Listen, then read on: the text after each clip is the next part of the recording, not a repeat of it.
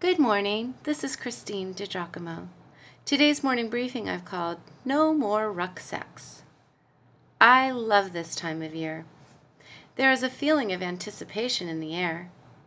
Some of it lies in gift giving and celebration, and some in the joyful fulfillment of Christ's birth. In combining the two expectations, I should like to give Christ a gift this year for Christmas. I've been thinking about what that would be like. I pictured myself going before him, he who was ensconced on the throne. But as I kept trying to get closer, my way grew more difficult. As I stepped closer, I felt weights holding me back from behind. The more I strained, the harder my weight grew. Can you picture that in your mind? As I sat and pondered the meaning of that scene, I realized I would indeed have a hard time approaching the Lord with a gift until I had gotten rid of whatever held me back and weighed me down. Segue. About 25 years ago, in another galaxy far away, I used to teach these grueling abs classes.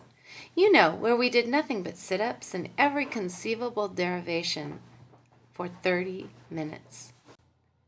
One of my faithful was a professional workout dude, an Army vet who lived off his pension and just worked out all day long.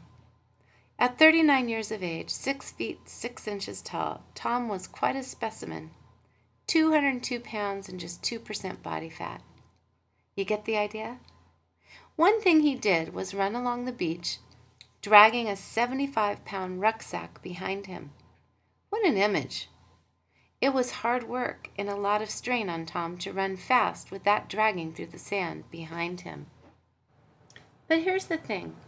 Unless you are a workout junkie, you are not meant to go through life dragging a heavy rucksack behind you. Now I realize the contents of our rucksack varies. Might contain worry or guilt or unconfessed sin, unrealized dreams, a broken heart, or what? Friend, what would your life be like if you weren't dragging that rucksack behind?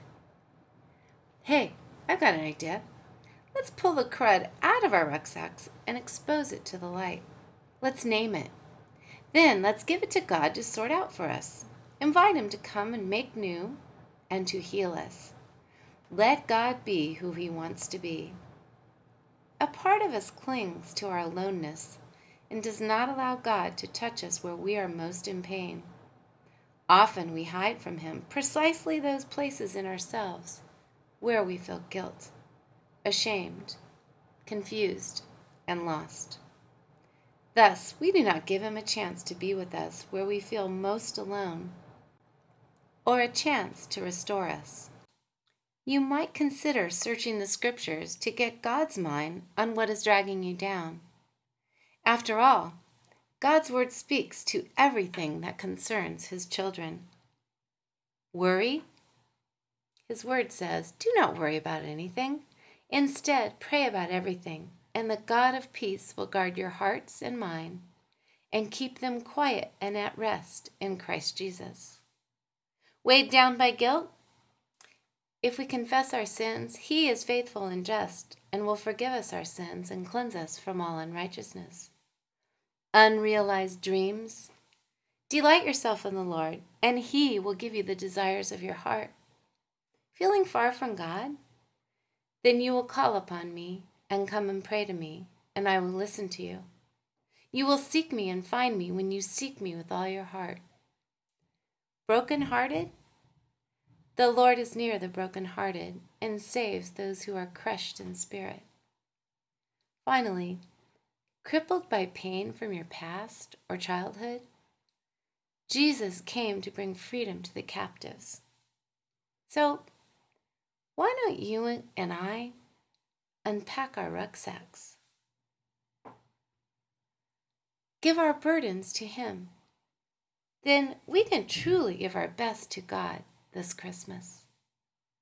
If you'd like to read this, you can go to pastorwoman.com, click on Morning Briefings, and the title is No More Rucksacks, and the references for the scripture is posted there as well.